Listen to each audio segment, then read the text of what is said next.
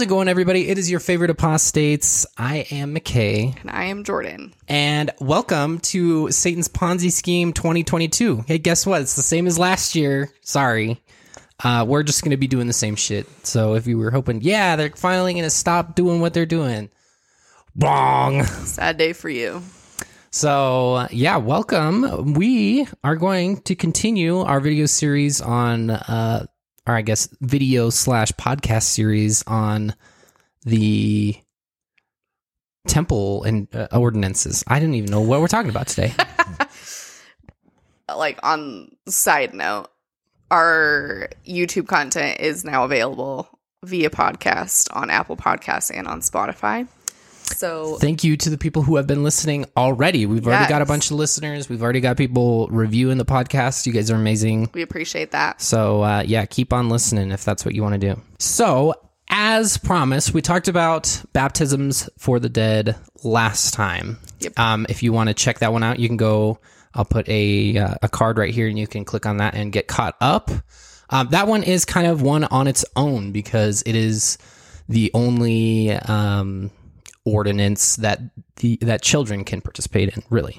Yeah. So the ones from here on out are only for people who are 18 years or older or done with Sunday school, is what the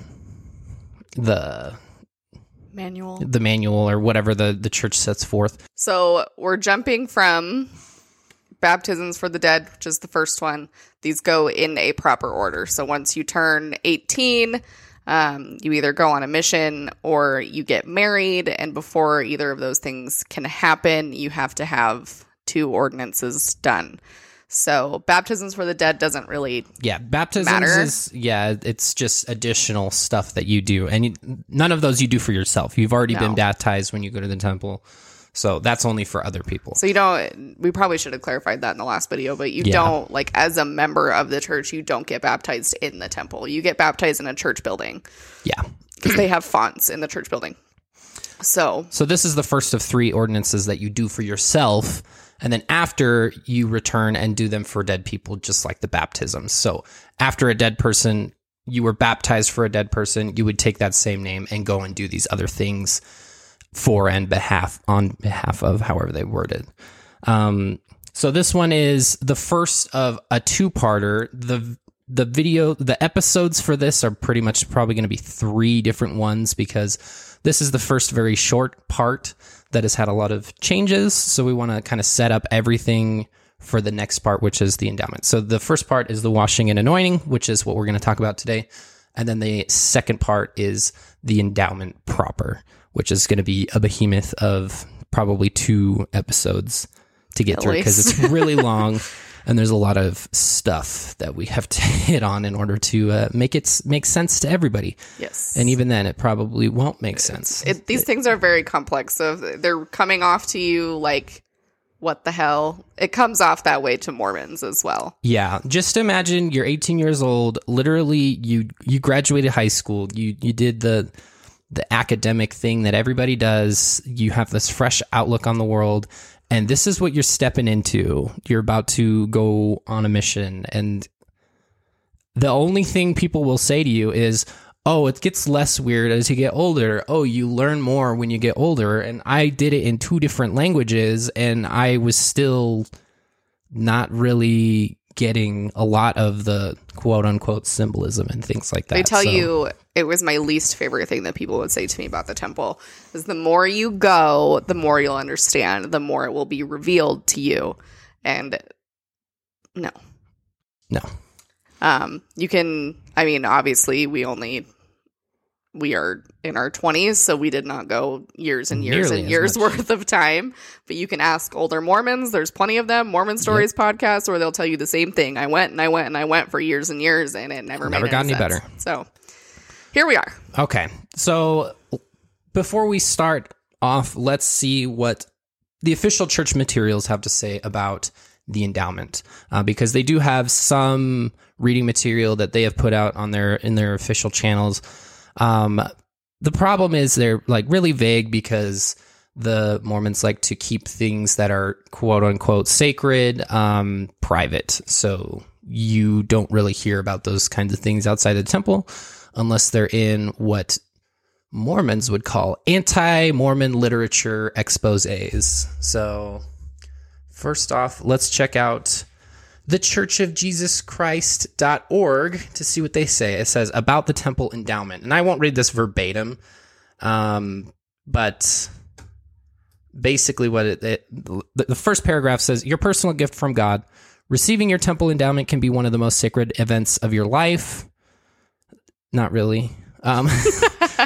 Preparing for it will make it more meaningful and powerful. Many members of the church receive their endowment before their mission or marriage. Others simply have a strong desire to move forward along the covenant path. Let me add a little asterisk here. We typically say that you get initiatory endowment. You begin that process either when you're getting married or when you go on a mission, but that is also not completely true because there are some exceptions to that rule. I was one of them. So I wasn't getting married. I wasn't going on a mission. I just told my bishop I was ready to go to the temple. And so I had to take a class, which we'll talk about in a bit. So there are exceptions to the mission and marriage rule, especially if you have if you have a much older individual, like late 20s and 30s, who isn't getting married or hasn't gone on a mission. It's more common for older members to just go. So they're not left out of the pinnacle of Mormon experience of going to the temple. Yeah. And that it's kind of weird how that is. And it's kind of on a person-to-person basis because you just talked with the bishop and he was like, yeah, you're good. Well, I had to meet with stake president too, but yeah. Oh, yeah. Yeah. Anyway, continuing on with the covenant path is what they call like following the gospel, just for the uninitiated. Stay on the path. Stay in the boat. Stay on the path.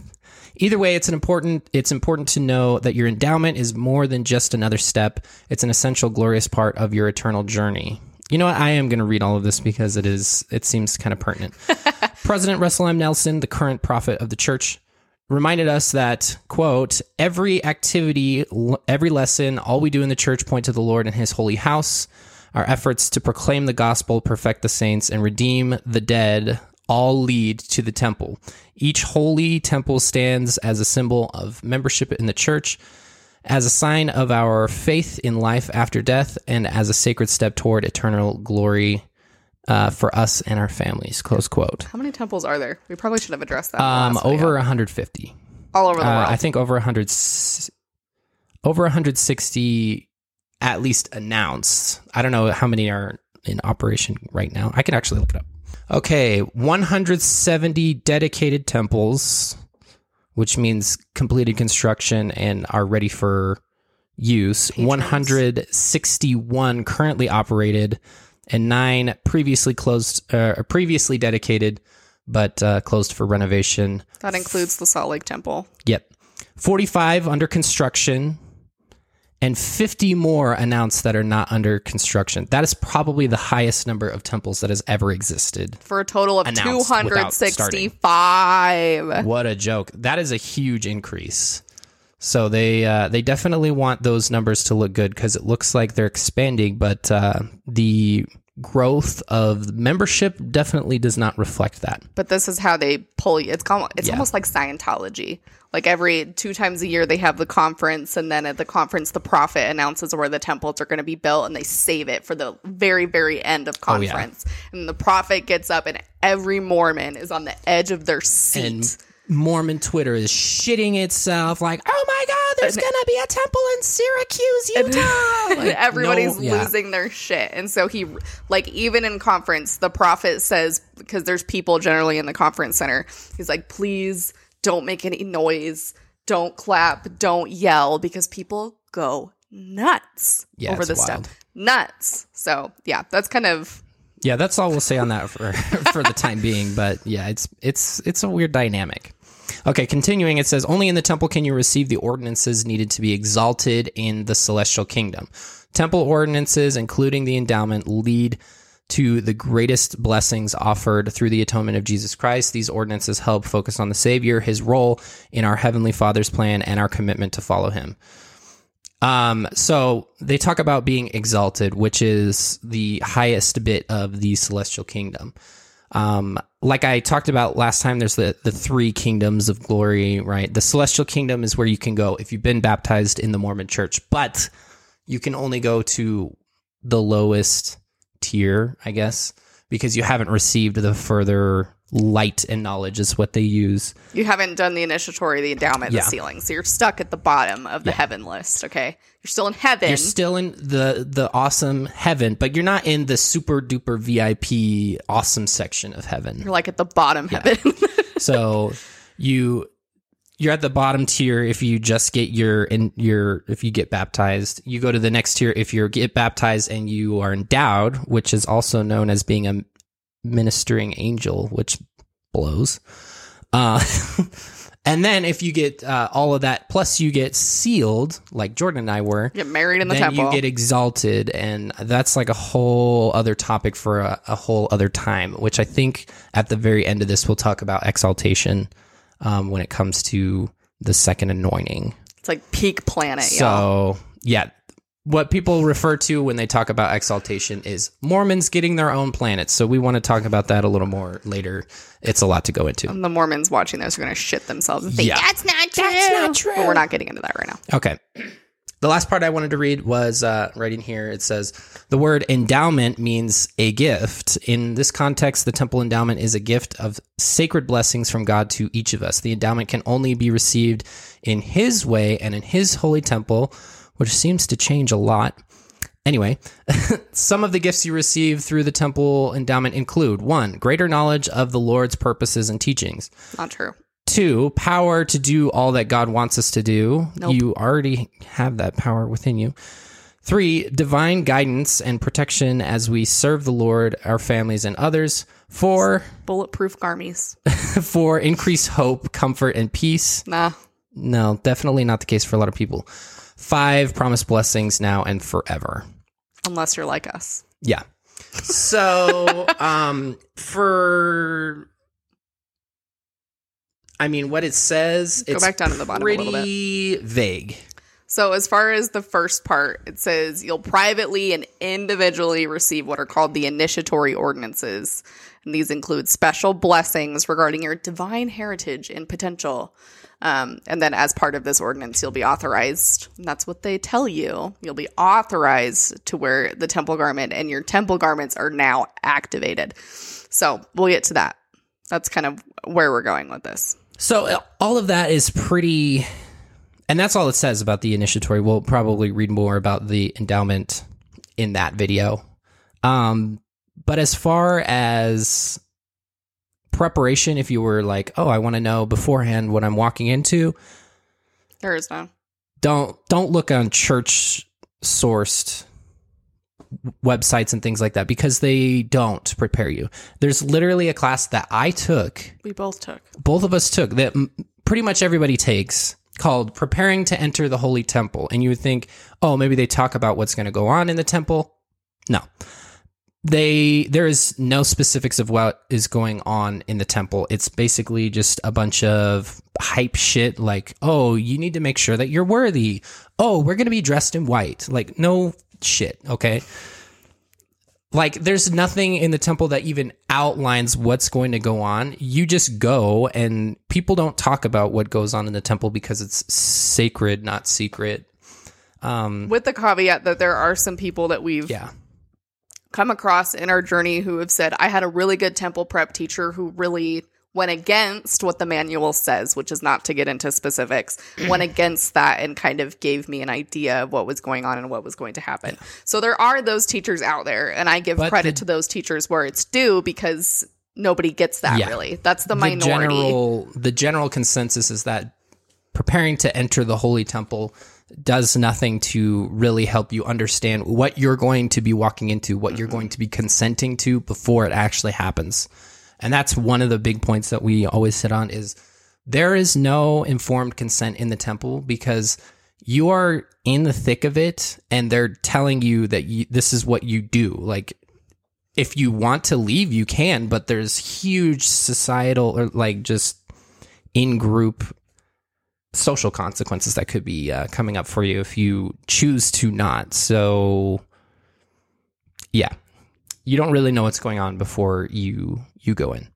So that's what the church says about it. Temple prep is it's worthless. It doesn't prepare you for anything. And at that point, you've already gotten a temple recommend to go to the temple. So I don't think you need coaching on how to live worthy to answer the questions that the bishop and the stake president end up asking you. The washing and anointing, from what I can tell, originates from the Exodus, I think, chapter 29, where Moses was instructed to wash and anoint the people before they enter the tabernacle or whatever. Most of what we're going to talk about is like just a giant interpolation of Jewish scripture that Joseph Smith was like, yep, this is it. And I'll just do what I want. And, you know, that's what God would want because he did it in the past. And I'll just do it the way that I want to. So you can find some of this stuff in scripture. And that's where I was like, oh, it is true, whatever. But like, they literally mentioned at the very beginning of the Ordinance. Pulling something as your source and then me coming back to the original source and being like, yes, the original source proves the thing, just makes no sense. So what happens? First of all, you have to get your temple recommend, right? You get your temple recommend. Everybody's making sure that you're worthy. You're not sexually involved with somebody who's not your spouse. You're not, you're paying your tithing.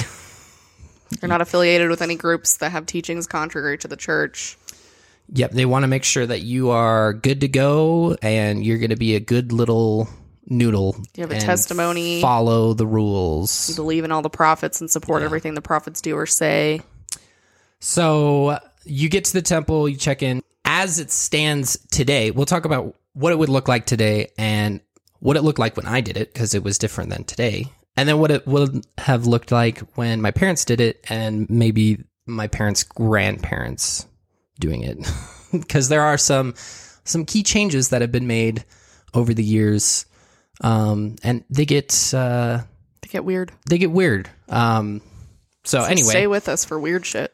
So stay with us. Yeah. So nowadays you go in to the temple and you get dressed in your white clothing. I don't know if anybody has seen our TikTok, what that looks like. It is not the temple robes that you get dressed up in. You would put on a white shirt, white tie, white pants, white socks, white slippers. For the women, white dress, white socks, white bra. Although I did sometimes forget that and it was awkward.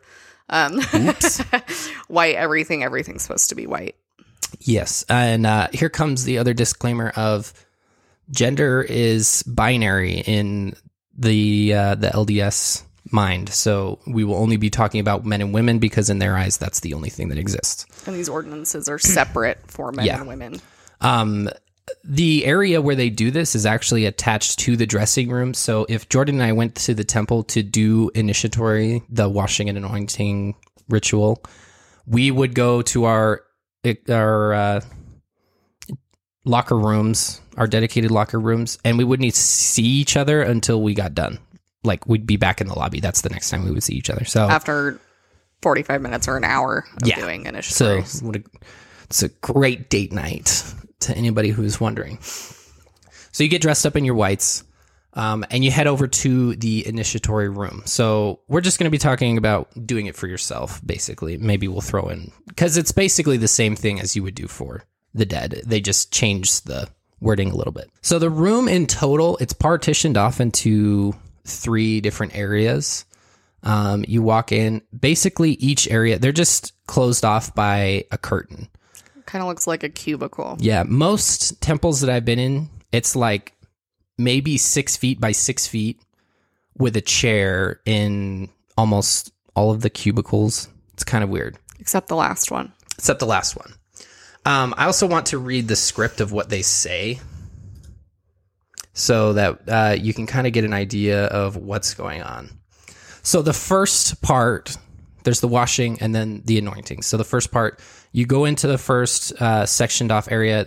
There's a man in there. He is the temple worker, and he washes you symbolically. There's a basin of water with a very slow drip on it, and he takes the water and he just rubs it across your forehead. I will also make a note here. For men, the men do it. For women, women actually do it, which is interesting because in any other case that does not happen. As far as church history goes, way back when in church history these things happened, but this is really the only opportunity within the church that women can put their hands on someone's head and anoint, because that's a priesthood power which women do not hold. And so this is really the only ordinance that's like this. So yeah, that's the one kind of interesting thing that it's and that's unique. why I always went and did this ordinance. Well, because the endowment gave me anxiety, but because women would do it. So women would feel a lot more nowadays, a lot more comfortable because they have women doing it, and so it's still anxiety inducing for a lot of people. It's still awkward, but it is the same thing is happening. So the wording is not any different, is it? There are a couple different things. But by and large, the same thing's happening. So, like, you go in, you sit down, they do the water thing. Same thing's happening for men and for women. Yep. So, anyway, he just wipes it across your forehead, and then he pronounces these words. Brother, sister, hoo-ha, having authority, I wash you preparatory to your receiving anointings, that you may become clean from the blood and sins of this generation. So you'll notice it became very clear to me when I first started going through the temple and progressing from this into the endowment that things kind of get kind of graphic and kind of intense. And you'll kind of see that pattern continue throughout right this. Off the bat. Like, become clean from the blood and sins of this generation. Like, it's kind of aggressive. Yeah. Okay, go ahead. Sorry. So after that, they place their hands on your head and they pronounce a blessing, basically. It's not anything personal. It's scripted. All of this is scripted. So basically, it's really long, and they go through each individual thing. So I wash your head that your brain and your intellect may be clear and effective, your ears that you can hear the word of the Lord, your eyes that you may see clearly and discern between truth and error, your nose that may smell, your lips that may never speak guile, your neck that it may bear up your head properly, which I always thought was so stupid. Your shoulders that they may bear the burdens that shall be placed thereon. Your back that they may be marrow in the bones and the spine. Your breast that it may be the receptacle of pure and virtuous principles. Your vitals and bowels that they may be healthy and perform their proper functions. Your arms and hands that they may be strong and wield the sword of justice in defense of truth and virtue. Your loins that you may be fruitful and multiply and replenish the earth, that you might have joy in your posterity, and your legs and feet that you might run and not be weary and walk and not faint. What was that point? That part about the loins? Be fruitful and multiply and replenish the earth, aka have children. And people are like, no, they don't want you to. They don't force you to have children. But the messaging is in everything, and that's just one of them. So have joy in your posterity. It's very clear. So they run through that whole thing, and it is every long. time. You're sitting there for a long time. Yeah. And the temple workers will usually memorize it. They do have the script on the wall if it's a newer person or they forget. Yeah, so they can remind themselves. But every time, I mean, I would go through, I think one time I did 20. Took me like an hour and a half. At least. It took forever. Okay, so after that, the dude from the next cubicle, he comes in and they both put their hands on your head. And then they say, brother or sister, having authority, we lay our hands upon... lay our hands upon your head and seal upon you this washing that you may become clean from the blood and sins of this generation through your faithfulness. In the name of Jesus Christ, amen. So that has that's kind of reference to what they talk about in the endowment. So this is in preparation to receive that endowment. So that's the first part. After that... You're sitting in a chair. I don't know if we mentioned that. You're sitting in a chair, so it's easy to put their hands on your head. You move. They pull the curtain back. You go into the next cubicle, which is set up similarly. It's like 6 by 6. Sit in a chair. On the wall is a horn, which has oil in it. Which, from what I could do, literally, I didn't know what the significance of the horn while I was Mormon was. I looked up from what I could read in 1 Samuel 16. There's reference to kings being anointed with oil. That wasn't even like an official church source. They don't talk about specifics like that, really. So yeah, that's the best I could find about that. Anyway, so the officiator, the temple worker, he gets a little thing of oil and he puts it on your head. Sorry, doesn't rub it across your forehead. Dumps it on your the head. crown of your head, which, you know, if you take care of your hair, you're like nasty, right? It's annoying. It's olive oil. It's set apart for this. They do like the consecrated oil for the healing of sick and things like that. This is kind of similar. I don't know if they like bless it or whatever, but it is olive oil. It's not a significant amount either. Yeah. They It's like just take a a little, drop. yeah. But if you do it 20 times, you got 20 drops of oil on your head. Yeah. Shit is nasty. You got to go wash your hair. So after he does the little drop of oil on your head, similar thing. Same thing. Yeah. Again. Basically, so brother or sister having authority, I pour this holy anointing oil on your head and anoint you preparatory to your becoming a king and a priest unto the Most High God hereafter to rule and reign in the house of Israel forever. That one, the wording is a little different for women. It would not be a king and a priest. It would be a queen and a priestess unto your husband, isn't it? Yes. Instead of unto the Most High God. I think it's... What's that stink of? Patriarchy. I don't know if they put God in there or not. It might be your husband. Let's look and at the God. note. These notes were pretty... I'm reading off of ldsendowment.org. Women are anointed to become Queens and priestesses to their husbands. This was written up by a active member. So people, like, he literally went rogue and was And like, typed all this shit up.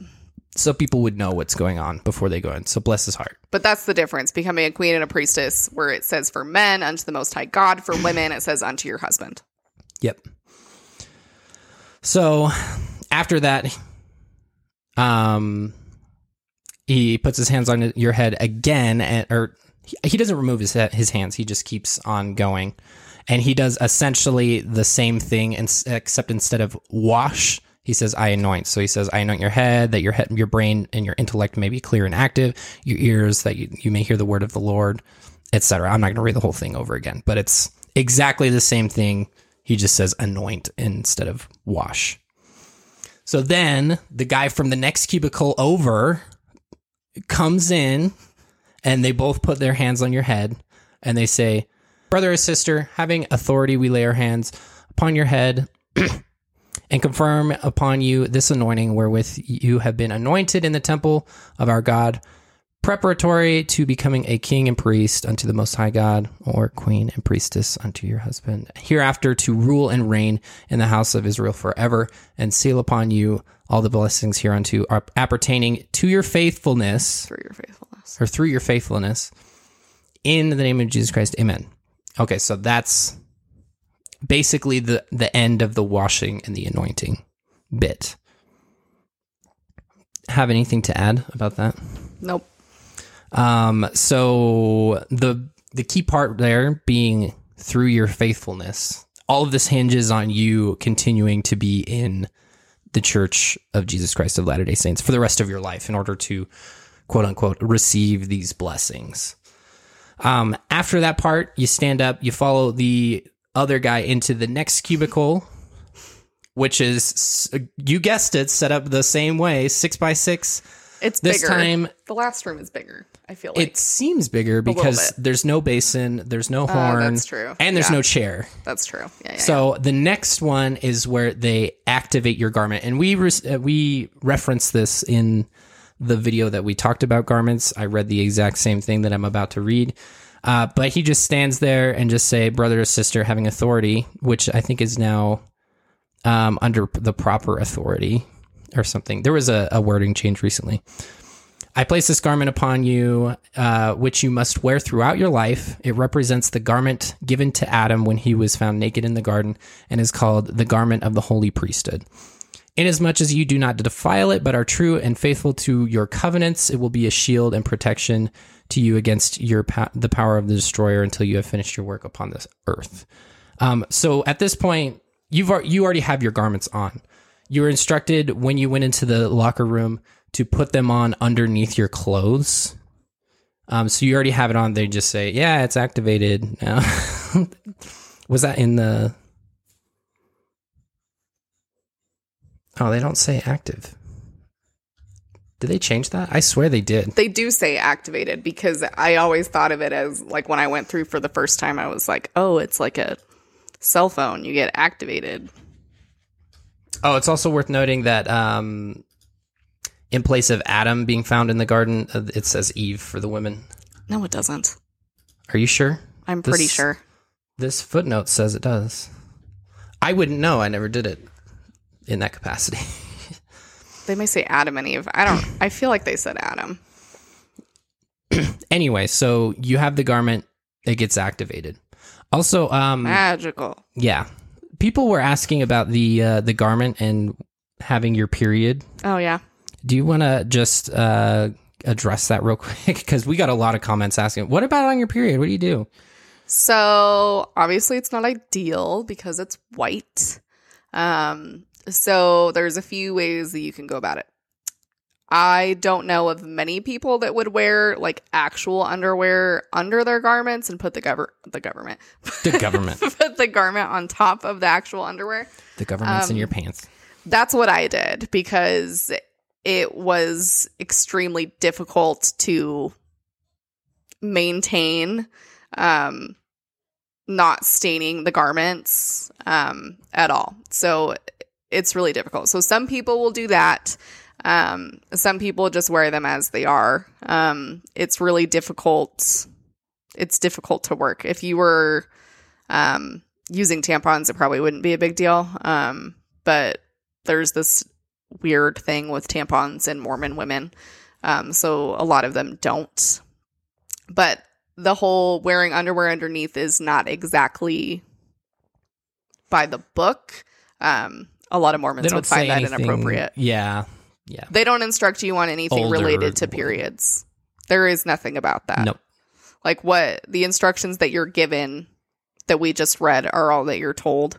The only difference being that sometimes they will state before you go and have your initiatory done, sometimes you sit down with the matron of the temple or one of the female temple workers that will clarify for you typically that you can wear a bra over or under the garment. Because it used to be you couldn't wear it. You had to wear it like the bra over the garment because the garment had to be like closest to your skin. But now it doesn't matter. So like the older generation of women will typically wear it like that. The younger generation of women typically don't. So, but you don't really get instructions on periods or anything of the sort. Yep. So it's not fun. So maybe if you wanted to, you could buy your own like couple pairs of period garments. That way your other ones don't get stained so bad. But really there's like, I mean, these are white fabrics that are literally bleached, like they're dyed to get as white as they are. So any sort of like red or anything any like that type is gonna... of woman discharge, which is normal. If you're a man in here and you're uncomfortable, get a grip. Don't be a baby. Not all discharge is clear white. So as far as like bright white temple garments go, it's very obvious. Yeah. Which is kind of annoying. So just wanted to touch on that because we did get a lot of comments. Fun fact. That'll be the last that we really talk about the garment at Not length really. in this. We'll talk more. I was going to say in the endowment. We'll talk more. Okay, so after that, in the same cubicle, they give you what's called the new name. We've talked about Mike Norton recently on YouTube. He is new name Noah. So this is that is referencing. So he's the temple worker says, with this garment, I give you a new name, which you should always remember and which you should keep sacred and never reveal except at a certain place that will be shown to you hereafter. He doesn't even say where or when. The name is blank and he gives you a new name. So that is the last of it. You exit, you go out the last curtain and then you go out and you go into the initiatory or the endowment, which we'll talk about that. Yeah. If you're doing it for yourself, you would go immediately to the endowment. If you're doing it for the dead, then you're doing just, a few and then you just go home. You can do this separately for the dead. And, that's what we would do. We would just go in and do a couple and then leave. So the new name, we want to talk about that. My experience, I went in, February 14th, 2015 was the exact day that I went. All of this happened to me, and we'll explain a couple extra things, but I want to touch mainly the new name. This dude gave me my new name in that moment, and for months to come, I was convinced that in that moment, he just had a revelation and said, "This is your new name." And I was stunned. I was blown away. I was like, this is insane that they give me a new name and it's something that I keep personal. I don't tell anybody. I thought it was so cool. That's what I thought too. So moving forward, to even to drive home the point, in the endowment, they ask people, because when you do it for the dead, I mean, if you've done it a million times, sometimes you'll forget. They ask if anybody has forgotten the new name. And if they have, they raise their hand and they take them out into the hall and give it to them. That happened when I was there. I thought that they would take them out into the hall and they just receive knowledge. By the power of revelation. By the power of revelation, what that dead person's new name was and give it to them. Those are thoughts that I had.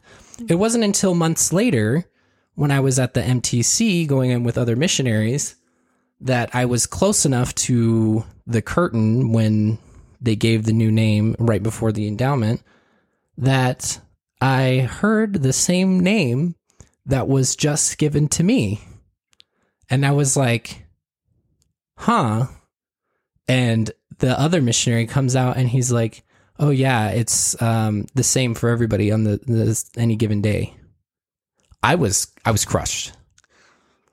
And then, I found out, hey, check this out. After we left the church, we found out that there's just a rotating list that on any given day. So to test it out, I knew mine, February 14th. You come here to fullerconsideration.com. Am I getting ahead of myself? No. You come here to fullerconsideration.com, and I'll throw a screenshot up here, but if you're just listening, head on over to the Temple Name Oracle. They have 3 different charts here, and then before that, it was a little more convoluted, but let's see. I got mine after 2014.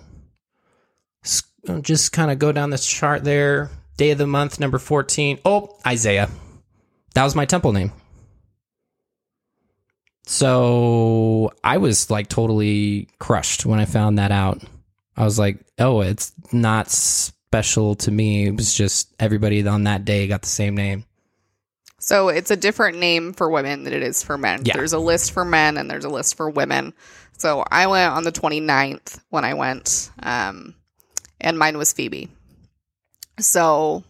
and there's some really shitty names on here. Mind you, they're all from the Book of Mormon and they're all biblical, so they're not just like random names. Well, most of the women's names are from the Bible because there's only 3 named women in the Book of Mormon. And one of them's a harlot, so. Yeah. Another interesting thing to note on here is that when you, as an individual, when you go through for yourself and you get your new name, you're told to not tell it to anyone. Like at all. Very, just like it very said, emphasized. You're not supposed to tell it to anybody except for one place in the temple. And in your lifetime, you're only going to say it one time for yourself. So you never say it to anybody after that. So you're not supposed to share it, not even with your spouse. And so for the duration of McKay and I being married, we did not tell each other what our names were until we left the church. Literally. It was even a couple weeks after before I told her because I was scared to tell her. It is very weird because they nail it into your head that you're not allowed to tell people these things. And so when you say things like that, it's like, oh my God. But here's the other caveat to this is when, I don't know if this is cultural or doctrinal anymore, but when you die, so like I die, let's say, then McKay dies.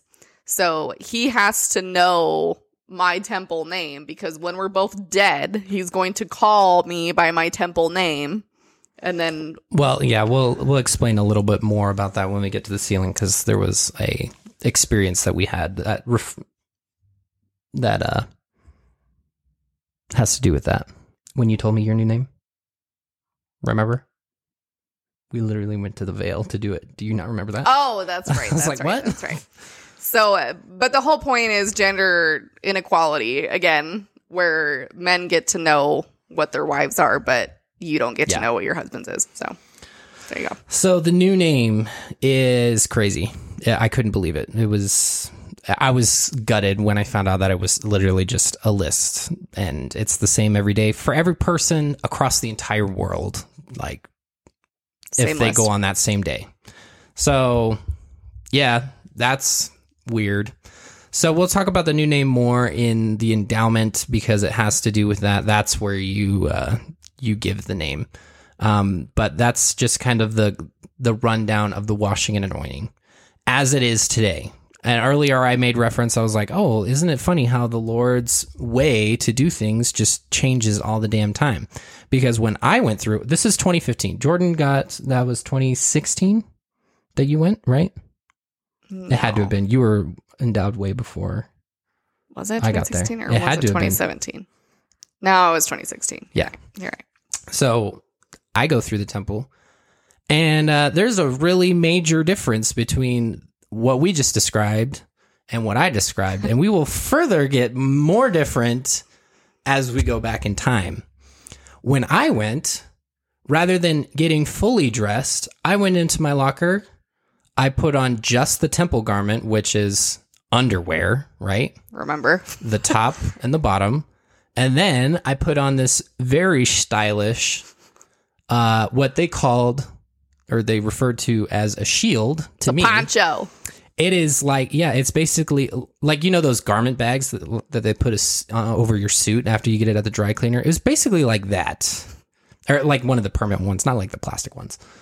Basically like that. And it didn't have to be open in the sides anymore because everything was the same. So I did all of that in just my underwear and a poncho on, which made me feel extremely uncomfortable.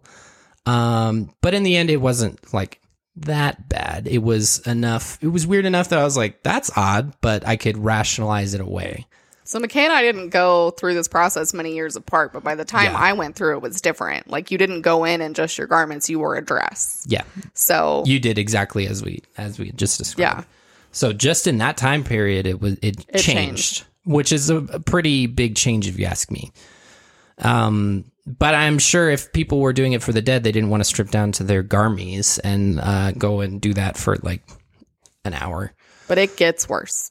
Anyway, so if you, before 2005, went through the temple, you didn't even get to wear your garments in there. You went into your locker and you stripped down and you put the poncho on, and that was it. You were completely naked under your poncho. Up Boom. until 2005. Like the 21st century, 2005. You're naked under a poncho. And at this point, the poncho had slits down the side because it gets worse. Before 2005, all of the washing and the anointing was much less symbolic because they would have to take water and rather than just swipe it across your forehead, they would have to drop water on all of the specific places that are outlined In the script. And this is where things get weird, and a lot of people have been very vocal about these things because you get touched in places, If you remember. like your breast. They your clarify loins. that you're supposed to just touch the sternum, not like your Groping boobs and boobs stuff over like that. But you also get touched in your groin, which you're just supposed to touch like above the inner thigh. But I can't like the tell hip bone you, or something. Yeah, how many people I have heard stories of where they have been like essentially groped and sexually assaulted in the temple. This is supposed to be like the pinnacle of Mormonism, and they get sexually assaulted and traumatized for basically the rest of their life, which is not good. And this happens twice. 2 different people are going to do it. You do it once for the water and once for the anointing. So it's different people. 2 different people 2 different times. 2 different times. Touching your naked body. And Appropriate? I think not. No. And I guarantee that not anywhere are they going to say that, yeah, before you go to the temple, just know that you're going to be fucking naked and we're going to touch your naked body with water and oil. Like, if they had told me that up front, no way. Not a way. There's not a chance in hell. Like, that would have been okay with me. And that's why they don't tell you. They wouldn't tell you because they can just kind of ambush you. And what are you going to say? No? So you can't go on your mission? You're going to say no so you can't get married? You're going to say no and all your family is in the temple with you and you're just going to peace out? Literally all of your family, people, ancestors before you did this, and you're going to be the one that says no, they can't handle it? Because the Mormons that watch us, and there's quite a few, get their garmies in a bunch when they watch our stuff because they're going to sit here and they're going to say everybody who's in the temple presented with these things can leave and anybody can walk out at any time. And while that is true, it completely neglects the societal and cultural pressure that exists within Mormonism, that if you don't confine or conform to these things, there are going to be social consequences for this. So if you choose to leave in the middle of any of these ordinances, in the middle of the endowment, and you and your fiance are planning on getting married in the temple, because that's a very pinnacle of Mormonism type thing. You can't get married in the temple after that. Then you can't get married in the temple, and then you have to cancel your temple sealing, and then your fiance is going to be like, what the hell? And then your family is going to be like, what the hell? And then it's going to be this cascading effect of all these horrible cultural and societal and social things within the church that are now placed upon you. And so it doesn't really allow for someone to, 1, have informed consent, and for 2, to really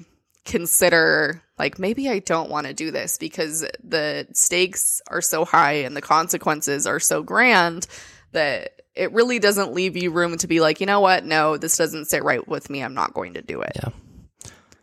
It is, and especially with the initiatory, as far as I know, now they don't have any point where they're like, if you don't wish to continue, you can say at any time. They don't say that. They do. They absolutely do not say that there's like any like panic button or anything like that. You just do it because that's what you do.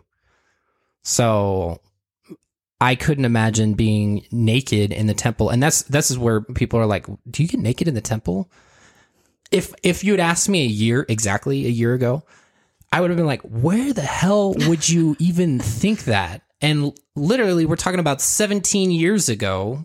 I was alive 17 years ago, and people were naked in the temple with a poncho on. And it's not anything. It definitely does not leave anything up to the imagination. It's not like really a poncho. It's just a covering so that they can cover their asses. So, yeah. That's not even the worst, really. This is just like the beginning. This is just the... Oh, well, that's not... Are you talking about the beginning of all of the temple shit? What do you mean? There's still a level deeper on the change that has been made to the temple initiatory. Oh. I'm going to put a picture up here. This was the original layout of the initiatory area for the Salt Lake Temple when it was finished in the early 20th century. So basically, I don't know when they changed it exactly. Does it say down here? No, it just says from the sometime in the early 20th century was when they instituted the shield. But when the endowment was officially instituted, there was a tub in there and there was no shield. You literally were naked and they would physically wash you and pour oil all over you. Like, you would sit in a tub and they would wash you. So... Not symbolically anymore. Not symbolic at that point. So sometime during the 20th century, they decided, yeah, that's weird, and people are going to leave the church and out us for being weird as shit. But at that point, they had been doing it for at least 60 years because the endowment was in early 1840s that they instituted it. So people had been getting naked in the temple and being touched by temple workers for decades by the time that they were like, maybe we need to change it. There were obviously people who thought this was weird, but it didn't matter. It didn't matter because if you were that far in already, they already had you for the most part. So when people defected and you're like, yeah, I was sexually assaulted in the Mormon temple, who is going to believe you? There's plenty of people like that. There's plenty of people. Yeah. Who've had that experience. And it's not few and they're far older. between. They're older because this whole ritual was happening. People my parents' age. Yeah. I mean, anybody who did this up through 2005 had their naked body touched in the Mormon temple, which is just wild to me. So, yeah. It's for a good date night. Man. When other people are touching you instead of your spouse. Yeah. So I'm glad that wasn't what we had the experience of, but holy shit, it's weird. To think about how it was back then, it's even more weird. And I mean, I'm not somebody from the 19th century, but it sounds pretty weird to me. Who knows? Maybe times have changed and we're just prudes now, but Jesus, I can't imagine that there were not people who were like, Joe, are you sure about this? Are you sure we really need to get naked to do this? Well, the Mormons are going to come up in here and be like, I never had that experience. That never happened to me. And that's great and wonderful. And I'm happy for you. But that doesn't mean that just because your experience wasn't that, it doesn't mean that other people didn't have that experience. Don't invalidate what other people have experienced just because it didn't happen to you. Yeah. Okay. To that, I say, good for you. Do you want a cookie? That's great. That's great. I'm glad that never happened to you. People have been abused and people are scarred because of what that has happened to them. So good for you, but we're not going to have any of that. If you want to write a comment about how you didn't have that and that doesn't happen, just save it. I don't care. We don't care. Yeah. Anyway, that is the washing and the anointing. Like we said, after that's the first part of the endowment. You do the washing and the anointing, and then you go to the endowment proper. I don't know how we're going to do the endowment proper, really. The endowment is where shit gets weird. It gets wild. I mean, this is pretty weird, but it gets like full-blown cult wild up in here. But it's important that we lay this foundation, and this might have seemed a little dry compared to things that we've talked about before and things that you've maybe seen about the endowment, but this is an important kind of building up to the endowment, because a lot of the endowment won't make sense without this piece, because the endowment is really dense and complex. Yeah, you gotta talk about the new name, which is the main thing that you want to hit when you talk about the initiatory. Right. So yeah, one thing I did have to add, like, this definitely is dry, but it's also important to know that they have watered it down immensely from what it has become. It was so fucking weird for so long. And why do you think that they've done that? Yeah. Maybe it's because people didn't ever go back to the temple. They didn't want to do it. They have to water it down because nobody wants to get naked to do initiatories for some random dead people who don't consent also to having their naked bodies touched. So, yeah. I don't even know what more to say about that. It's weird, and it's only going to get weirder. Yeah. If you think this is weird, buckle up. Yeah. Still trying to figure out what we're going to do. It's got to be 2 videos. It's got to be 2 parts. Maybe we will react to it because New Name Noah did a hidden camera, and there's a lot to unpack about the whole experience of being in the room when you receive the endowment. So we will make some decisions, and we'll get everything ready so it can go as easy as possible. So yeah, stay tuned for all of that. Don't worry, this won't be going anywhere. It has a finite number of episodes that we know we're going to do. So don't worry, we're not going to give up on it because people want to know about it. If you have any further questions, make sure you throw them down in the comments. There's a couple different ways you can reach us. Otherwise, we do read the comments. We go through them. We don't get to all of them sometimes because maybe we're going to make a video that will explain it and we don't explain it in the comments. You can also contact us through our Discord, which is linked down in the description. That's a really easy way to get in contact with us because I like quick and easy communication. You can also find us on Instagram and TikTok via @JordanMcKay. Jordan does read some of the DMs on that, but she gets a lot of DMs and people responding to the story, so it's kind of a lot to sort through. But make sure you follow us on there because we do, one, I update it daily, and two, we ask for a lot of feedback on there. Yeah. So if we're doing a video and I'm looking for questions, I'll typically take questions from Instagram, and we post all our video updates and ask for topic suggestions and things. So if you really want to be involved with the process, Instagram is a good place to go. Yeah, definitely check it out. I want to give a shout out to our patrons. We've gotten a bunch of new patrons and you all are amazing. So literally the shit. Thank you to all the new patrons and welcome. If you would like to support us on Patreon, you can find the link in the description. It's just patreon.com/JordanMcKay. But yeah, it's really been awesome and we're really happy to have all of you. Anyway, other than that... Oh, let's give them their new name for today. Oh, so if you made it this far, guess what? You get a new name. We're going to give you the new name. Today, the day that this is uploading, is going to be January 4th, the 4th day of the month. If you identify as a female, then your new name is Grace. If you identify as a male, your new name is Gabriel. If you don't fall into either of those, you can pick whichever one you want. We'll give you that much, which is way more license than you'd get in the Mormon temple. So that's true. All my Grace and Gabriels, go forth and be parts of the Satan's Ponzi scheme. Yeah, so if you stayed this far into the video, thank you, everybody, and we will see you next time.